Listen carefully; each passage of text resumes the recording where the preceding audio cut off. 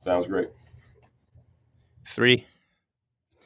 Welcome to the High Reliability Podcast, presented by Goslin Martin Associates.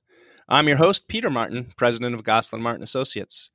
The High Reliability Podcast is focused solely on the healthcare facility management professional, and it's sponsored by the Career Hub.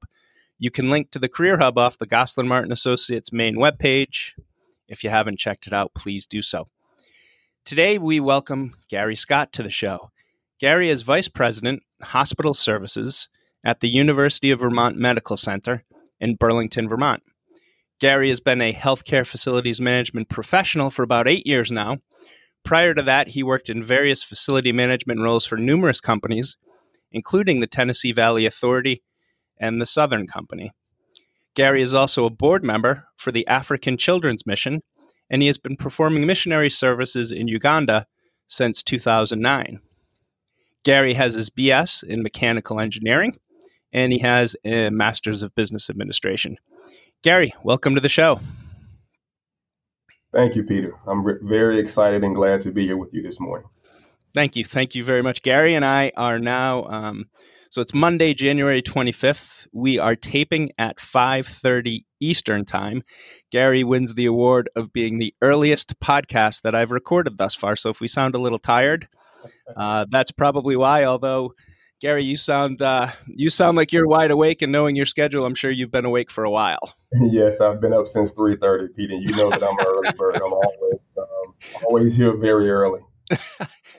Do you so when you get there at 3:30 in the morning, what's it like, and how many hours of work can you accomplish at 3:30 as opposed to coming in at, say, maybe 6:30? So actually, I'm up at 3:30, and I'm here about 5. Nice. So every day I'm here at 5 at my desk, and I'm here until about 4:30 or 5 in the evening. And so the reason I get here early is because from 5 until about 8 o'clock, when my actual calendar activities begin, I have a lot of time to get things done, personal things. People email me throughout the hospital. Every Monday, Wednesday, and Friday, I send out hospital-wide communications in terms of hospital operations update to the entire 8,000 plus employees here at UVM Medical Center. And I get a ton of feedback and emails from everyone. So when I come in the morning, it allows me to answer those hundreds of emails personally from all of our employees. Excellent. And, I find too, like you, I'm an early bird. You're a little bit earlier than I am, but it's just the most productive part of the day for me. Absolutely. I totally agree. I can get so much more done. Nobody is here. I think the next person gets in around 6:30 or 7. So that gives me at least an hour and a half to be alone by myself, get my coffee, and get my day started and trying to get everything lined up, ironed out, and just get a few things done before people start to walk in the door. And, it's interesting. I like it earlier, too, because there's definitely a different vibe early than later. It's almost in some ways when everything's dark and quiet, it's just much more peaceful. Even at a hospital, I'd imagine it is, Right. than when the chaos begins. Absolutely. I think the only thing sometimes I run into is when I come here a little bit early, like I did this morning. My EVS crew was cleaning the carpets, and they had the blowers out there blowing. So other than things like that, typically nobody is here. It's very quiet and it's very peaceful. Yes. Yeah. You need to find those peaceful moments, which actually transitions into a little bit to our first question. So, Gary, as you know, 2020 was a tumultuous year for everybody. So when you're considering the events of that year, from the racial disparities that were seen in COVID to the outcry for racial justice, how have you been impacted as a Black man and as a healthcare professional? Well, Peter, I think just being honest with you, I think from a healthcare professional standpoint, just seeing the disparities between the number of Black and brown people who were getting the COVID virus, as well as the percentage of those who were dying from the virus, was a little concerning.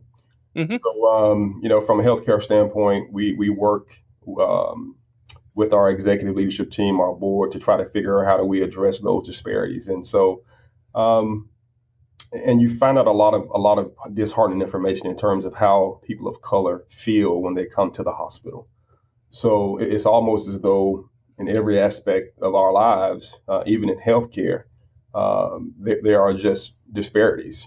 From describing our pain level and not being believed, to just the overall healthcare experience. I think it's just very different for Black and Brown folks in this country, or it has been.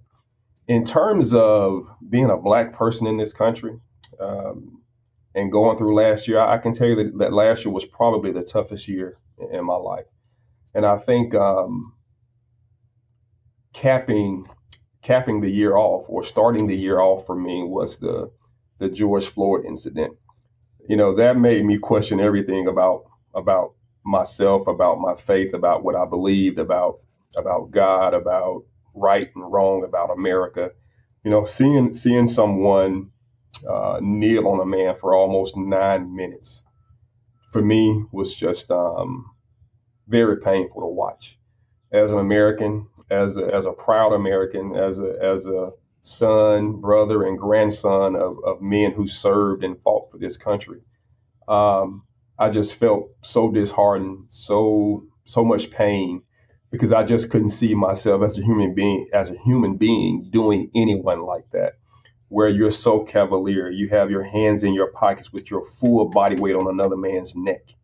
And it was very painful to watch. And then the reaction by um, America, the political, how we politicized it, as opposed to being Americans and humans and coming together as humanity. We politicized that event, and we made it out of a Republican versus Democrat, or a blue lives versus black lives, or a black versus white. And it's so disheartening. I think at this time in our country, we're the most divided we've ever seen. But I'm hoping, I still have hope in America, in this country. I love this country, best country in the world. Wouldn't go anywhere, wouldn't live anywhere else. I love this place, but we have a long way to go. And as I said, everything about my faith, everything was questioned last year, because I just couldn't understand how we can be so divided at a time like this. In 2020, how are we still so divided? And so it was a very tough year, capped off by a lot of personal problems and issues. COVID hit a lot of folks in my family. Um, it hit me, my wife, and just the isolation, not being able to go anywhere, not being able to travel. Pete, 2020 was probably the worst year of my life. Mm. Wow. Well said. And I hope that, 2021 is better. And we always have hope. And I agree. Let me ask you a question, though. Can I follow up on something you said there, Gary, which you talked about, being a healthcare professional and a person of color. When you're working in the hospital, when you're, I know you're very visible style. I know that you're out there, very visibly. Do other people of color approach you when you're working? Absolutely, because and we'll get into that as well when you ask me some of the questions about what's surprising to me in healthcare and stuff like that. I mean, absolutely, people don't see a lot of people of color, so workers don't typically see healthcare professionals, and EVS and maintenance personnel typically don't see a lot of people of color in the executive or the administration offices, positions, or whatever. And so, yes, people stop me. People tell me they're proud of me. They're proud to see me in this position, and that people want to talk with me and meet with me and just tell me about their experiences here, and everywhere else I've been in these type of positions. So, absolutely, I think people are happy to see me for the most part. People of color are happy to see me for the most part. They stop me all the time. They small talk with me, but also people in general who just work in my organization because I'm new. They stop me and just talk to me, and I really enjoy that. I'm a people person. I love the interaction. I love the socializing with the folks that I work with on a daily basis, and I love being able to ask and answer personal questions about them and give them answers about myself. So I guess to answer your question, yes, people of color stop me all the time, request meetings with me to share their experiences, and many of them don't complain. Many of them just are just looking for mentors, people to help them navigate their careers because most of the time they haven't seen anyone that looks like me that they feel comfortable to go and Mm-hmm. talk to. Interesting. When so Gary and Gary, feel free to obviously jump in. Gary, as I said in the introduction, Gary transitioned into healthcare. Jack and I have known and worked with Gary since 2014. We were working at the University of Alabama, Birmingham on a director role, and Gary was a manager at the time there, and just pretty much starting to embark in his healthcare career. He'd been there, a year or two, after having spent more than 20 years in non-healthcare industries. Gary, did you, and grant 2014 seems like an eternity ago now, especially when you talk about everything that happened in 2020, but when you transitioned into healthcare from your prior facility management positions, whether it be with the Tennessee Valley Authority or with the Southern Company, is there a difference? Did you feel a difference being a person of color working in those industries and then transitioning into healthcare? Was there a difference, or is it the same experience? Peter, being honest with you, it's pretty much the same. We have a long way to go when it comes to race relations in this country. And just like now, and even back then in 2014, and many of the times when I was in Southern Company for my entire career there, typically a lot of the times I was the first African American in this position, or the only African American in the room. Now, I'm not going to say it was prevalent as it has been in healthcare, but it's pretty much the same.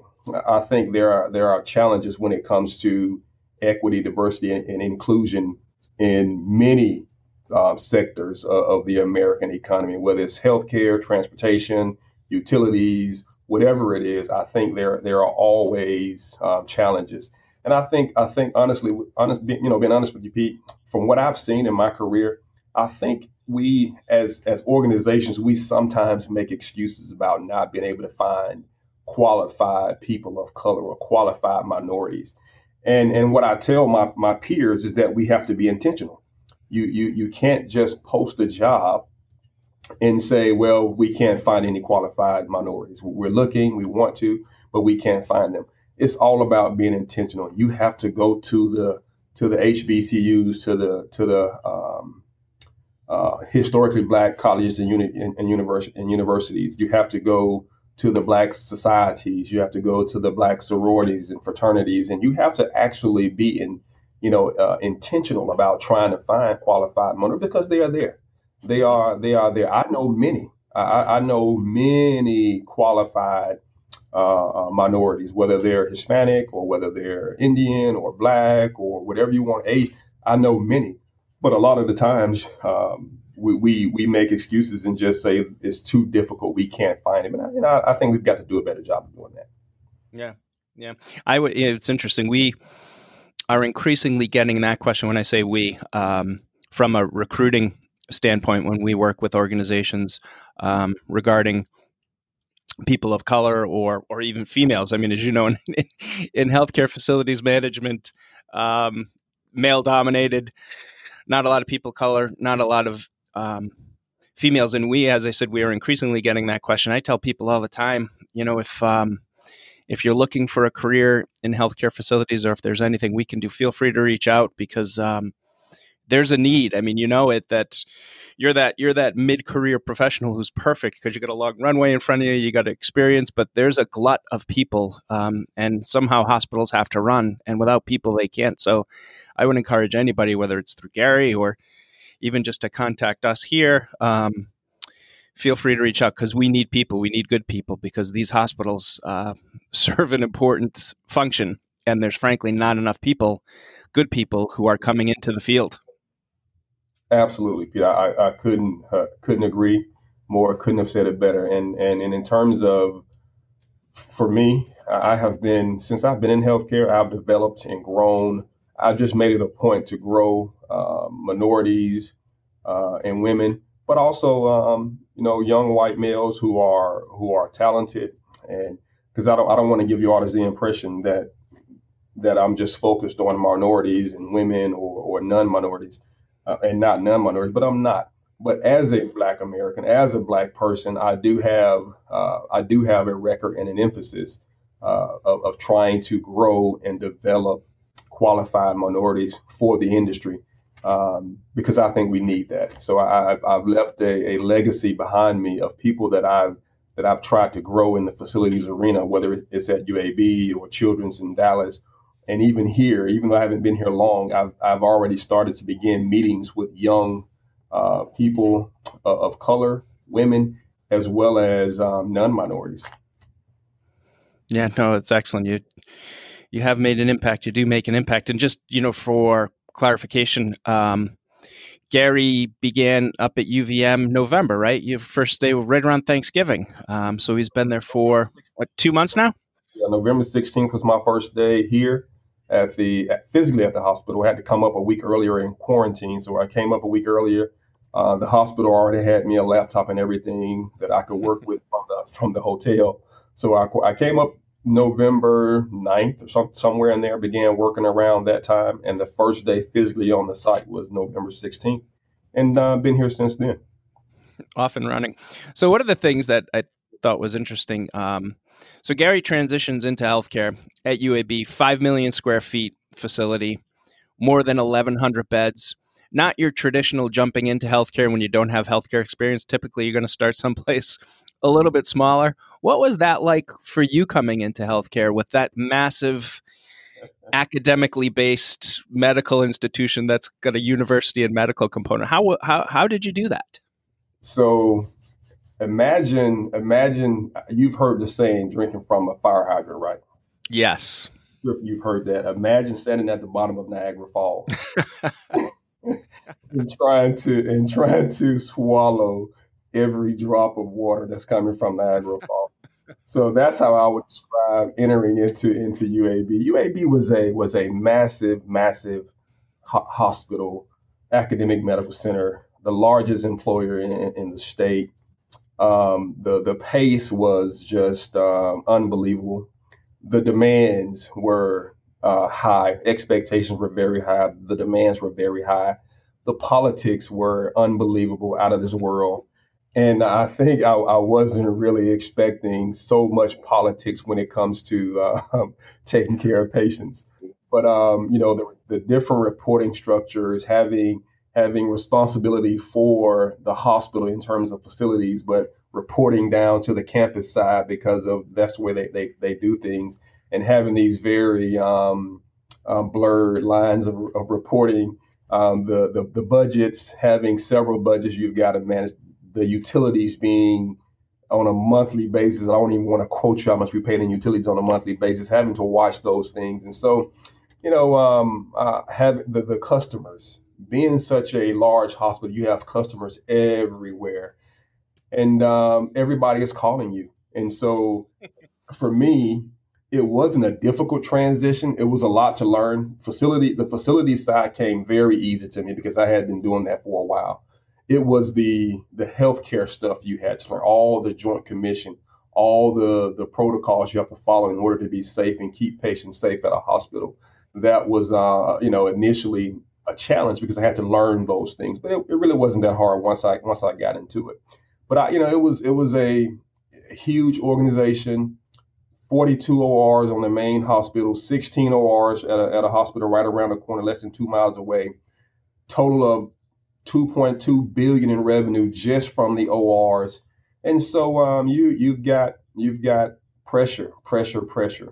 Things are breaking, things are happening here and there, and you don't have time to wait. You can't leave rooms blocked. You can't leave equipment down. People are calling, requesting your services for all kind of things, even things that may not report to you or may not be your responsibility. People still want to get those things done, and so you have to be able to get in there and stay away from all the politics, all the noise, and focus on taking care of patients and keeping patients safe. And the way I did that was focus on just taking care of my customers. Mm. Did you have any mentors there? Did you have anybody to help you navigate that political environment? Absolutely. I had a guy named Al Marotti. He taught me some of the most valuable lessons that I've ever learned in healthcare, and I'll never forget those lessons. And basically, he taught me how um, the politics and that fighting with your customers is a losing battle. Hmm. So telling your customers what you're not going to do, what's not your responsibility, is just a losing battle. These people are trying to take care of patients. Your facility is distracting them. Whether it's your responsibility or not, you talk to your customer, find out what their needs are, and then if it doesn't report, if it's not your responsibility, you just say, okay, thank you very much, we'll take care of it, and you take it and hand it off to your peer. Typically, at the time, my peers were EVS and of course Biomed. A lot of the times we would get calls for biomed equipment. And instead of me going back and forth with the customer, we would just say, yes, ma'am, yes, sir, we'll take care of it. And then we would take it and just transition to the biomed team and made it seamless. So I think one of the most important lessons Al taught me, he said, Gary, you can be the best facilities manager, director in the world. But if your customers, if these clinicians don't like you, if they don't think you're taking care of their issues, you're not going to be successful.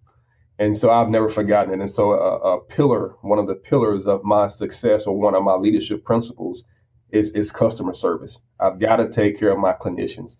I've got to ensure that my facility is not distracting them from taking care of patients. So if that means leaking toilets, holes in the walls, floors that are not repaired, sinks that are leaking, windows that are leaking, roof leaks, whatever the case may be, I need to make sure that my customers have no distractions so they can take care of patients and take care of them safely. You know, that is probably that lesson that Al taught you. You know, as I was listening to you talk, it's probably the most important thing that you can learn. I mean, I was thinking back. You know, I was working in construction project management before transitioning into healthcare. PDC work, and just thinking back as I was listening to you, like when you're working in construction, say you're working for a CM construction manager, you're around a table with architects, engineers, tradespeople, very different type of environment, a lot of straight talk, a lot of yelling occasionally, very much driven schedule and budget and all of that stuff that comes into a construction project. And then, I remember having to learn that transition into healthcare project management. You might be sitting with a nurse who knows nothing about healthcare or construction, I should say, knows a lot about healthcare, knows nothing about construction, nor doesn't really need to, just wants to benefit the patient. And that was a lesson that I had to learn too.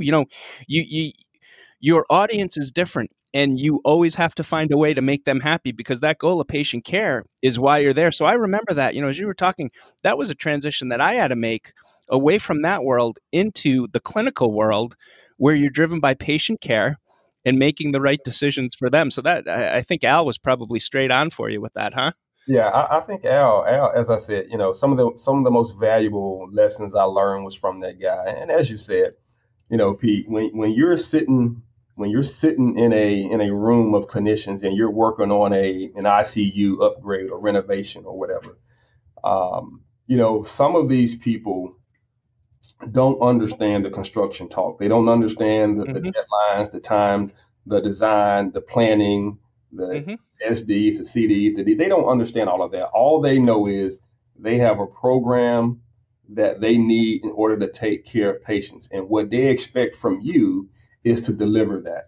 So you have to sometimes fill in the gaps of things that they might miss. So one of the things that I like to include, one of my pet peeves is ensuring that we deliver high quality construction projects. So most people think about construction, you think about scope, schedule, and budget. But for me, everywhere I've gone, of course you include those things, but I also include three other things. The first thing I include is so in addition to scope, schedule, budget, the construction area, whatever it may be, project, it has to function according to how the clinicians need to use it. It has to meet the program. It has to function properly. Secondly, it has to meet code. We have to ensure that when we deliver a project, that it meets the code. It doesn't make sense for me to deliver a project that meets scope, schedule, and budget, but out of code as soon as you take it over. And then the last thing for me has got to be able to be maintained by the maintenance crew, by the facilities management team. So I think that's been my approach in trying to deliver high quality projects to clinicians so they cannot be distracted about what we do or my facility. Is in addition to the scope, schedule, budget, it has to function, it has to meet code, and it has to be able to be maintained. Now, most folks say, hey, Gary, that's just given. We do that. But sometimes if you don't specify that, if you don't spell those things out, I've been a part of receiving projects that have been incomplete, and I've been a part of delivering projects that have been incomplete. So sometimes you have to spell and say those things out specifically. Yeah, no, I think you're right. I mean, you have to be specific, especially on 2 and 3, the code and the maintenance. How many times, and you have control over it now, but in the past, how many times did you get a project turned over to you? And on day one, you're finding things that are either out of code compliance or just from a maintenance perspective. I mean, there's a lot of organizations that are still really siloed between their facility operations and their construction. So you're right. If you're not if you're not specific in what you're looking for, you're going to have problems once you open. Pete, we run into that. We run into that so often, and it's so. I think hospitals who don't have design and construction and engineering or maintenance reporting to the same position, VP, whatever we want to call it, I think they make a terrible mistake because design and construction, if they don't have the same goals, if they don't work closely, they'll constantly deliver projects that maintenance cannot maintain. You'll have shut off valves 100 feet in the air that you can't even access, or you have the wrong VAVs or whatever you want to call it. It's just a big mess if you don't work closely with those departments. And people may say, well, Gary, this is just common sense. But I've worked at hospitals where it's been a very antagonistic relationship between the design and construction team and the facilities team because they didn't have the same reporting structure or the same person they reported to. Absolutely. It becomes political. It becomes political. You design and construction takes money, capital dollars, and they do a project. And I'm not saying this happens everywhere, but a lot of the times they would take that money and spend all that money and get the, I'm going to use a football analogy. They would take the football all the way down to the 1/2 yard line. And then they would get off the field and say, okay, maintenance, you guys come in, spend O&M dollars and get this football across into the end zone. And it just drove me crazy that those two departments were so disconnected and had so much politics going on that, when I was looking for this position, one of my criteria was that I have to have both of these departments reporting to me so I can make sure we're on the same page and we deliver the hospital the best results we can. Gary, I can hear myself. Is there just for the first time? I can't hear myself anymore. So whatever you did, it worked. I didn't do anything. You're breaking up a little bit on me. Am I coming through clear on you, on your end? Yeah, no, I got you clear. And actually, I can hear. Yeah, I'm good now too. So, I was going to say, you had mentioned, Gary, good customer service. And you talked about one of the, that's one of your, important, pillars of leadership. I know just in our past discussions that when you're building your team and when you're working, you talk about acting presidential and its importance in facilities management. What is acting presidential as it relates to facilities management, and how does that influence your management style? So for me, being presidential in your organization is the following. A large hospital for me is like a small country, and you have all these different people. And even though I may not be the CEO or the president of the organization, being the owner of the facility is my facility. People just work there, people get treatment there, and visitors come there. But that's actually my facility. So I represent everyone who steps foot into that facility or that country. And so I have to be a leader of all, a server of all. I can't allow politics, infighting, or budget concerns, or whatever the case may be. I cannot allow those things to distract me from taking care of everyone that steps foot into that organization. And that means I'm not going to fight with my customers. I'm not going to fight with the visitors. I'm not going to fight with the executives. I'm not going to fight with the family members. We're going to go in there and we're going to listen. If we're getting chewed out, we're going to get chewed out, and we're going to take it back and learn. If we deserved it, hey, great. If we didn't deserve it, we're still going to try to go and figure out how do we change that going forward. So being presidential for me is acting in such a way where you represent everyone that walks into your facility. You represent them well, you serve them well, and you try to meet their expectations as best as you can. And you try to do that responsibly. And so for me, it's not fighting, it's not arguing, it's just getting the job done and representing everyone that walks into that facility to the best of your ability. And how is that message received within your departments? And do you have to do any or provide any supplemental training to them for them to feel more comfortable? And I put that, I mean, as you know, sometimes people in facilities, they do their job, they do it in the background, they don't really want attention, they just get it done, and they're uncomfortable either communicating or being a focus. So do you have to do any supplemental training or anything to help your staff come up to that level where you want them to be? No, I wouldn't call it training. What I have to do is set the expectation that this is what I expect. This is how I expect you to behave. This is how I expect you to act. This is how I expect your customer service to be. And then the main thing I have to do is communicate with my team on a regular basis. I have to show them from the, and I don't mean this in a negative way or in a bad way, from the person who maybe has the lowest title position on the team to the person who has the highest position on the title position. I have to show them how their job directly affects patient care. And once I tie that to them, and then I show them the results on a regular basis, this is how we affect patient care. This is how we impact patient safety. This is how we impact family experience or patient and family experience as they come into the hospital. Once I can communicate with them on a regular basis and show them how important our job is, how important their job is, from the lowest level job on the team to whatever the highest level job may be, I can tie how what we do and our results directly impact patient care and the bottom line for this hospital.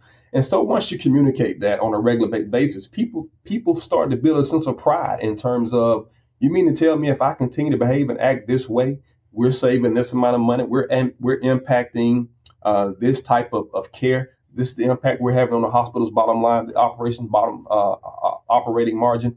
Absolutely. When you show folks how you go through contracts, how you minimize contract spending, how we can afford to be, how we're a support organization, a support service organization. We have to do our job and do our job well. Otherwise, some hospitals will consider contracting our services out, which a lot of hospitals have done across this country. But if I show my folks how their job directly affects and benefits patient care, they typically understand and get on board. Great. Excellent. One last healthcare-based question, and then we'll just switch gears a little bit. When you're transition into healthcare, are you pleased that you made the transition into healthcare? And as you've worked in it now for obviously a while, and you're at a VP level and have been at VP levels before, is there anything that you did not expect to find in healthcare, but you found, and that can be a pleasant surprise, a not so pleasant surprise? Is there anything that has surprised you as you've gone in depth into your healthcare facility management career? Yeah. Yeah, what I'll tell you is this. So coming from a utility power plant, working in power plants my entire career, the safety conscious and safety focus was through the roof. It was pretty extreme. Basically, when you're working in a power plant, and you're producing electricity, you have a controlled explosion inside this huge boiler. And if things go wrong, it can be pretty detrimental to people, to the organization, to the bottom line. People can die. So when I left there thinking, man, if our safety focus and safety conscious here is extreme. When I get to healthcare, it's going to be just through the roof. You're not even going to be able to get your job done because you're going to have so many requirements and so many things you have to do to keep patients safe. But when I got here, I found that just wasn't the case. So people weren't as people's safety conscious and safety focus wasn't as off the charts as I expected. And I found myself bringing in a different perspective, saying, "Hey, we need to address this. Hey, we need to address that." Where most folks would just overlook those things because it's just what they have done, for a long time. So, I would say that was probably the biggest surprise for me, that coming into a place where your primary job is to take care of sick people, that the safety piece was not where I the attitudes weren't where I thought they should have been. And the second most surprising thing is we kind of hit on a little bit more was just the lack of diversity in the executive or administrative ranks or positions. It was heavily dominated by older white men, and not a lot of women, not a lot of people of color, and I was just really surprised by just the lack of diversity. So yeah, those are the two things that really kind of shocked me and surprised me. Excellent. Well, sometimes really simple language, it works most effectively. And when you said controlled explosion, those two words perfectly described it. I mean, it's so simple, but yet it conveys something that, if gone unchecked, can be massive and create a massive problem. I like the controlled explosion. Yeah, it could be catastrophic. Yep. So let's change gears a little bit, Gary. You're a board member for the African Children's Mission. You also volunteer down in Uganda. Let's get a little bit into that. What is the African Children's Mission? So African Children's Mission is an organization that was founded by a guy named Wayne Daniel back in 1983. Here's a guy who gave up his business in Birmingham, Alabama, and moved to Kenya, East Africa, Kenya, to begin an organization that took in homeless kids, educated those kids, and fed those kids. He expanded from Kenya into Uganda in about 5 years later, and began the same type of programs. And now he built this organization from serving 2 or 3 schools in this one particular community to having almost 50 schools that we serve homeless kids as well as educate those children as well. So this organization raises money, of course, in the United States to sponsor children, to give them an education and also give them food for that particular day. And I'm a board member on this organization. It's a very important part of my life and what I do. I've been there, as you said, since 2009, and I can't see myself not ever been associated with this organization. So it's a wonderful organization that just serves the people of Uganda, who are what we serve is very poor, very destitute, lots of issues, lots of problems, and lots of homeless kids who are parentless or orphan kids who have parents that they've lost to AIDS and HIV over the years. So it's an organization that I love, and it's an organization that I enjoy serving on a regular basis. Interesting. So answer.com, and I don't know how reliable any of this is, says that Uganda is 91,136 square miles, and that the closest U.S. state to that in size is Oregon. So with that said, with that as a little background for people who may not know the size of Uganda, how would you describe life there, Gary? And when you're down there volunteering, what are you doing? Yeah, so how I would describe Uganda is from a economic standpoint. First, you have the have and you have the have-nots. That's pretty much how it is. The people who have, they're fine. They live life normally. If you visit the capital city of Kampala, basically you wouldn't find it much different from most other cities that you visit around the world, except it may be a little bit more primitive, a little bit less up to date. Lots of smog, lots of Hmm. people, lots of old cars, imported cars and stuff like that. But it's really busy, hustling, bustling. Economy may not be as big or as robust as most people, but it's pretty typical. Then you leave and you go into the villages, the different areas surrounding the cities where you have the have-nots, and for those people out there, it's a very tough life. Many have no electricity, no running water. It's a very primitive lifestyle. Because there is no refrigeration and stuff like that. People have to get food on a daily basis. They have to Wow. find jobs where they can eat on a daily basis. Because if you want to have meat, you have to eat meat that day. You can't. There's no place to store it. So if you want to get things like dry beans and dry rice, yeah, you can keep things like that for a day or two or three. But if you want to have other type things, you have to get those things on a daily basis. Life is tough. There are no jobs out in the villages. People typically make a living by doing farming. But if you don't own land, if you don't have money to buy land, then you can't do farming. People typically average about earnings is about $1 a day, and women, those are men. Women is even less than that. So it's a very tough life, a very hard life out there. So when we go out there, what we try to do is my sons and I. So I take my sons. I've been taking my sons for the last since 2017. And so what we do is when we're here in the United States, we particularly raise money on our own, not through ACM, not through African Children's Mission, but although when we go through them.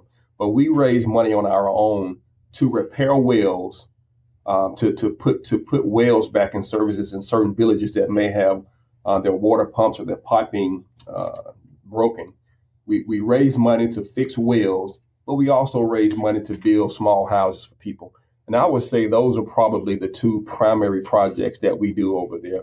We fix wells to give villagers water, a source of water, as opposed to having them walk 2, 3, and 4 miles and then carrying heavy jerry cans of water back to their homes. And we try to build homes for people who may be.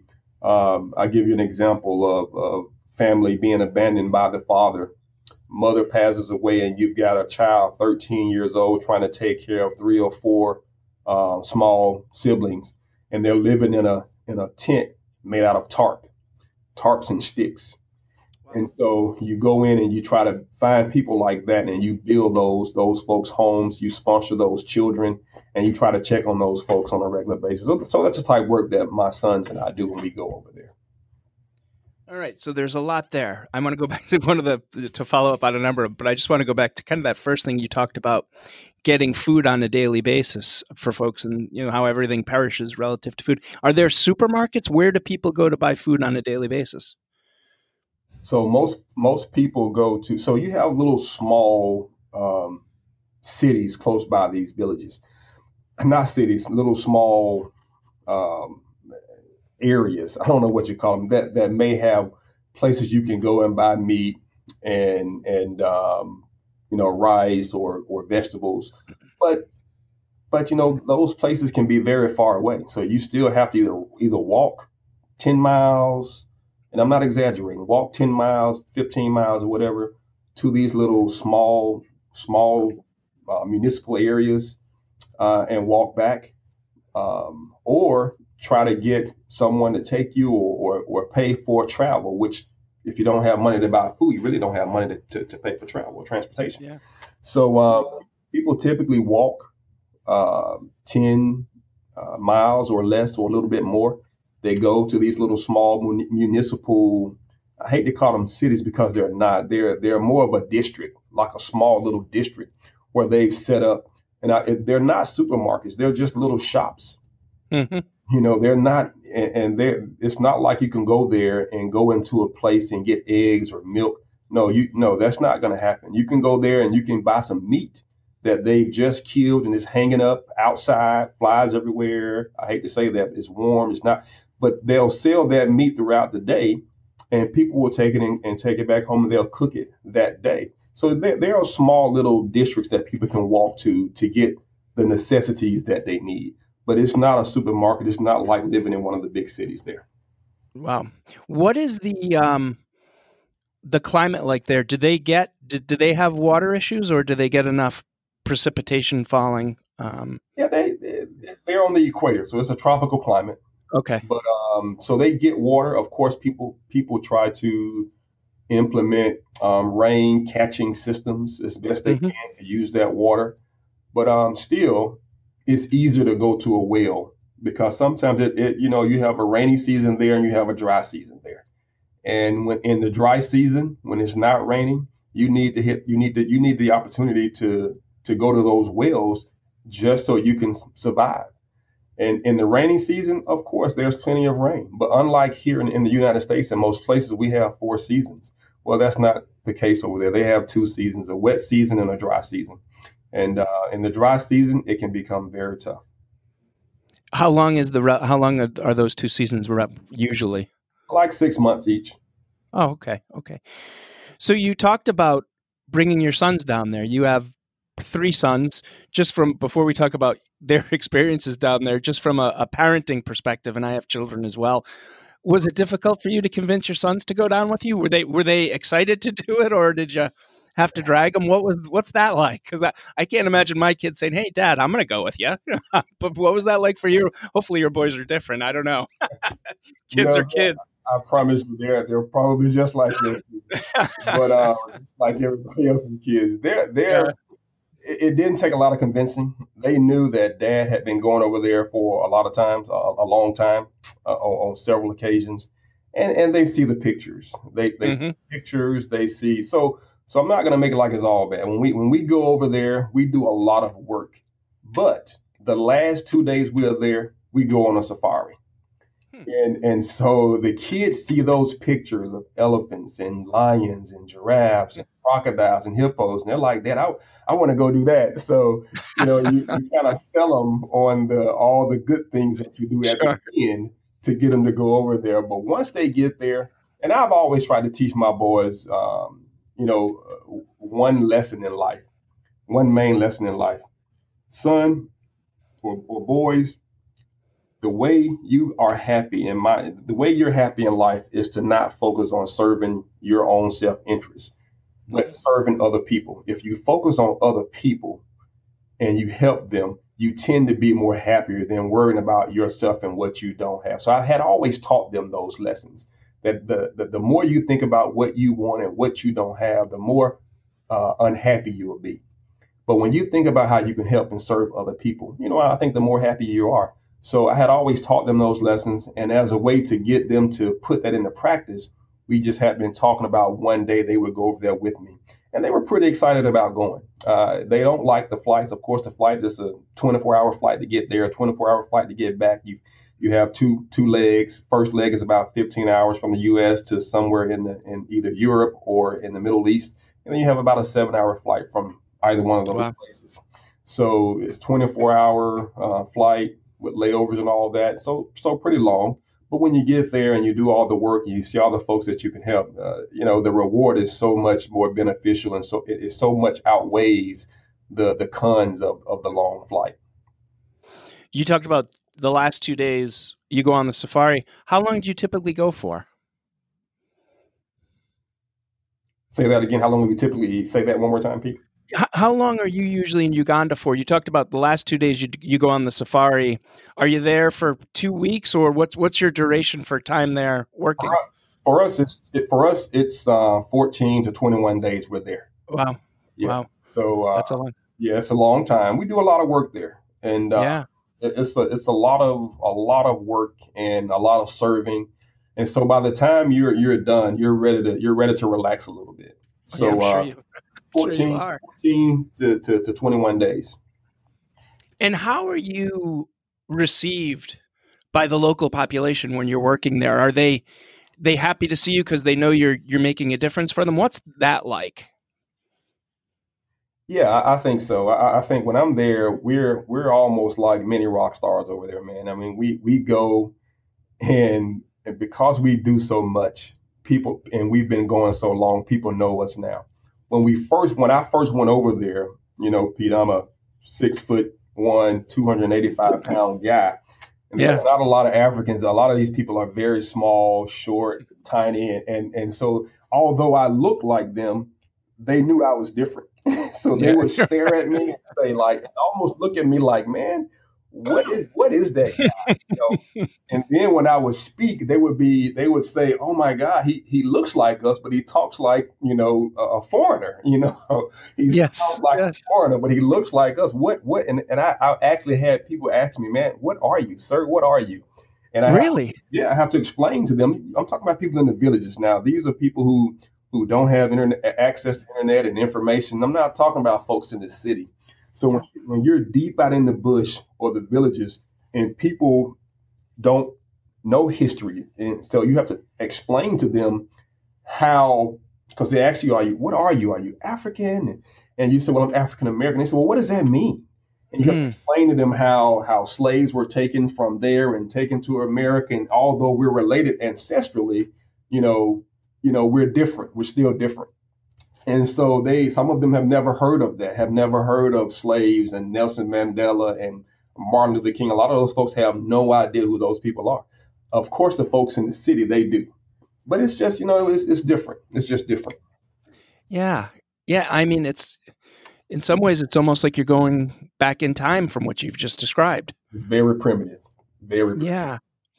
So when you, when you either repair a well, when you build a house, give us a sense of the scope of the well. How far down you go in? How difficult is it for a house? I mean, I'm sure, you talk about a house.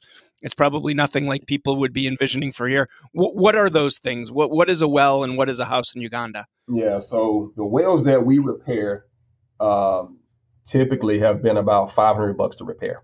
So basically, it's just a pump, a very simple air plunge pump where you suction, you suck up the water, you push out the air, and typically you have that at the bottom of the deepest well that we worked on was 200 feet deep.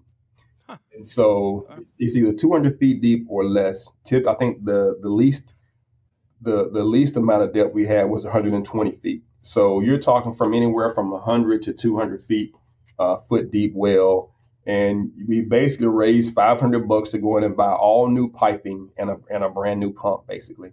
And instead of trying to repair piping, we take all the old piping out, put new piping and a new pump in, and then you've got a functioning well for the next 20 years or so, unless the seals break. And when I say we build a house, Pete, I don't want to mislead anybody. We're talking about mud and sticks. You get big dirt, you put it on a big pile. You go and you get sticks out of the bush and you find the right size and you frame up a house using sticks. Then you go and haul water, bring it to where you dug up the dirt. You take your shoes off, you add a little water, and everybody gets in and just starts stumping around in the mud. And you make mud, and then you just go plaster it onto the stick frame, and you let it dry. And so we're not talking, and that typically costs about $200. So we raise $500 for the wells, $200 to build houses for people. Wow. And how many can you do typically when you're over there? We try to do one well a day and 2 houses a week. Wow. You guys are busting, huh? Yeah.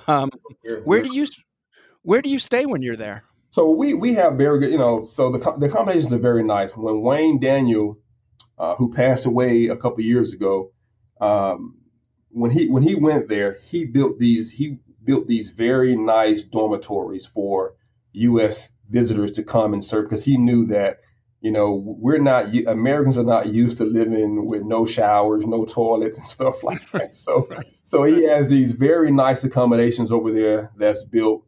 I mean, you have your own showers, you have your own toilets, and then we have an organization that we partner with that does all of the cooking, and they cook you American meals. Now, you would think that you would go over there and lose weight because you're working and you're not. I mean, every time I go there, I gain 4 or 5, 10 pounds because the food is just so good.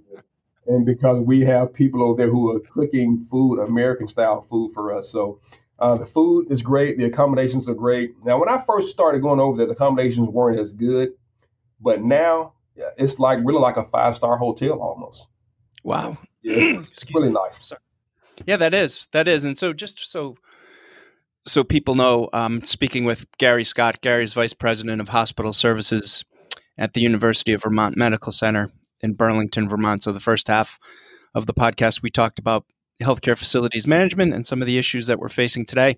Now we're talking about Gary's work with the African Children's Mission over in Uganda. And if people are interested, the website to learn more is africanchildrensmission.org. You can help support their work. And Gary, if you could also, and I can put a link to it as well, how would people, if they wanted to volunteer, if they wanted to donate to your specific work that you do with your sons, how could people do that? Yeah, so there are a couple of ways. I don't have them with me right now, but I can send you those instructions. Yeah. So if Gary sends me those, I'll make sure that I put them up too. But I interrupted you, so please go ahead. Yeah. So there are ways you can donate specifically to africanchildrensmission.org. You can go to our webpage and donate through that. Or if you want to donate through the work that my sons and I do, we have two different ways. We work with the organization that you can donate through, the National Christian Foundation, but we also work with an organization called the International Foundation. So for us, or for those who may not want to be associated with any kind of religious organization, for us, it's not about religion and religious affiliations. For us, it's about serving. So I have two particular accounts with both of these organizations, the National Christian Foundation as well as the International Foundation, that I'll send you to if people want to donate to what we do over there. Absolutely, yeah, and I will link to those so that people have them. Through your work there over the years, Gary, is there a story that or a group of people that particularly stick out in your mind from your years of working over in Uganda? Well, to be honest with you, Pete, I've been going so long. I have about 13 sponsored kids. Wow. And so right now I have 4 girls who are in college. They're college age girls right now. And of course, those girls are everything to me. Those are the people who I chat with on a daily basis, that I care for, provide upkeep for, tuition, room and board. Those girls, I'm a father of 3 sons, and boys love their mothers, but man, those girls love their daddy. Yeah. I've got 2 and 2, so you're right. There's a difference. There's a difference. I've been here alone the last 2 weeks in Vermont, and my sons, I've only heard from them one time since I've been here. My girls call and check on me every single day.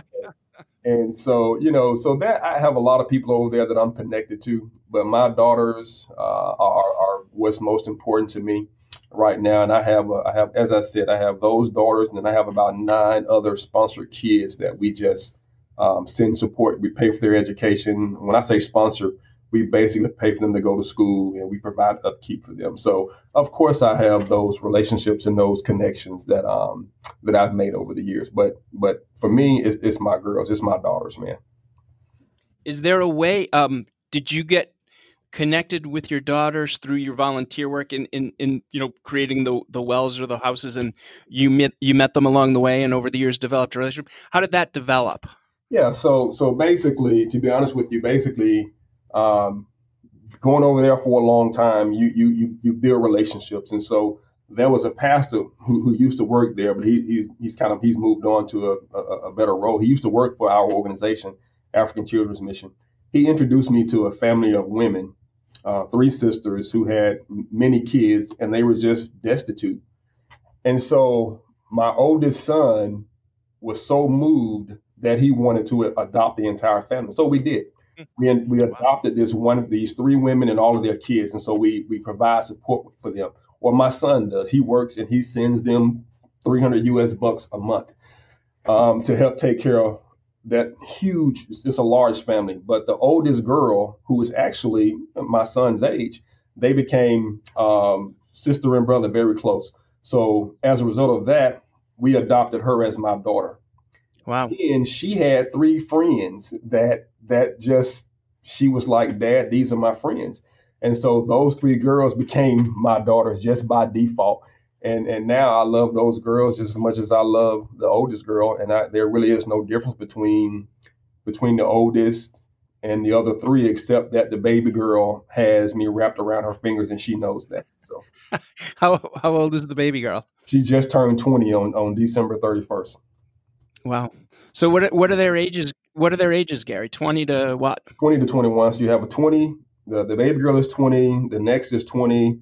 Then I have a 21, and then 21. So two 20-year-olds and two 21-year-olds. But you have to realize that these girls, because of money, they can't go to school every year like we do here. School is not free. So if you don't have the money, you sit out a year. So a lot of these girls, like the oldest girl, she didn't graduate high school until a couple of years ago. When she was 19, she was already 19, and she has a sister right now who is like a 10th grader who's 20 years old because she set out for 2 or 3 years. How much do they have to pay for a year of schooling? It's not much. So it's to sponsor a child for schooling, it's like $30 a month.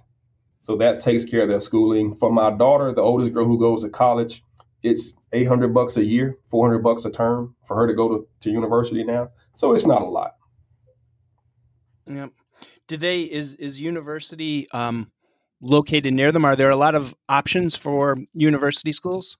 Yeah, they have a couple of options in the city. They have what they call McCary University, which is probably their biggest and most prestigious university. And then they have Kampala International University, KIU.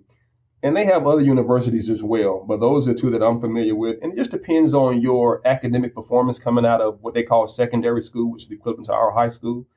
Depending on your academic performance is where you can go. If you don't perform well, you probably won't get into McCary. But if you don't perform well, there are still options for you to go and get diplomas and then get into a degree program university. Wow, awesome. So I have 3 girls at McCary and 1 girl at KIU. So the 3 girls performed very well. One of them did not because she was just very poor, destitute, worried about her mom, not having anything. So now she has hope. Now she has an opportunity to go to school, and she's performing very well.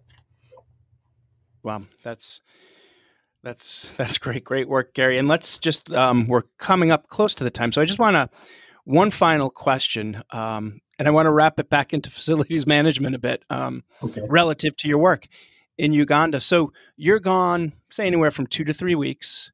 I'm imagining the organizations you've worked for have rightly supported that endeavor. But when you're gone, I'm imagining that, and maybe in the hotel you're connected, but you're pretty much out of pocket. How do your teams work? How do you set your teams up to be successful in your absence? Yeah, so of course we can't communicate like we typically communicate here in the U.S. So I have to communicate on an app called WhatsApp. And because the time is such a big difference, 8 hours difference, typically when I'm up, people are asleep here and vice versa. So I communicate with my team and I stay informed via WhatsApp. And although we may not talk to each other every day, we communicate via WhatsApp almost pretty much daily. And if there's something critical that I need to be involved in, they let me know. And then I can go somewhere and get service, and we can schedule a phone call that's convenient for them. It may be 6 o'clock in the morning here, 3 o'clock in the afternoon for me there. But we typically work it out like that. So I'm always connected via WhatsApp with what's going on at the hospital. And if there's an urgent issue that I need to address, we find a way to have a better connection, and we make phone calls that way, and we talk that way. So it's typically not an issue. I'm always connected to this hospital. Even when I'm on vacation here in the States, I'm always connected. But when I'm overseas, I'm still connected via WhatsApp. Amazing. I'm sure you've probably seen some good technical advances over the years. Yeah, Pete, you broke up on me. I'm sorry about that, sir. Oh, no problem. I was just saying you've probably seen some great technical advances over the years in your ability to communicate and stay connected at least a little bit more. Yeah, when I first started going, there was no way you could connect unless you went to the city. But now we have internet in the actual villages. Internet, we call it the internet tree. You go stand by this one tree on a big termite mound, and you can get 1 or 2 bars and have a WhatsApp conversation. So, yeah, we've got a little internet, a little bit better at communicating on the ranch. The internet tree. That's great. Gary Scott, thank you so much for your time this morning. I really appreciate it. Pete, it's been a pleasure. I really enjoyed it, and I hope that we can do this again whenever you have an opening. It was really pleasurable. Absolutely. Thank you for having me, sir. My pleasure. So this is Peter Martin. That's Gary Scott. This is the High Reliability Podcast, and I will, if you're looking for ways to donate, I will put the links to Gary specifically, and then to the African Children's Mission, so you can donate. Thank you so much again, Peter Martin, for the High Reliability Podcast. Thank you for listening, and have a great day.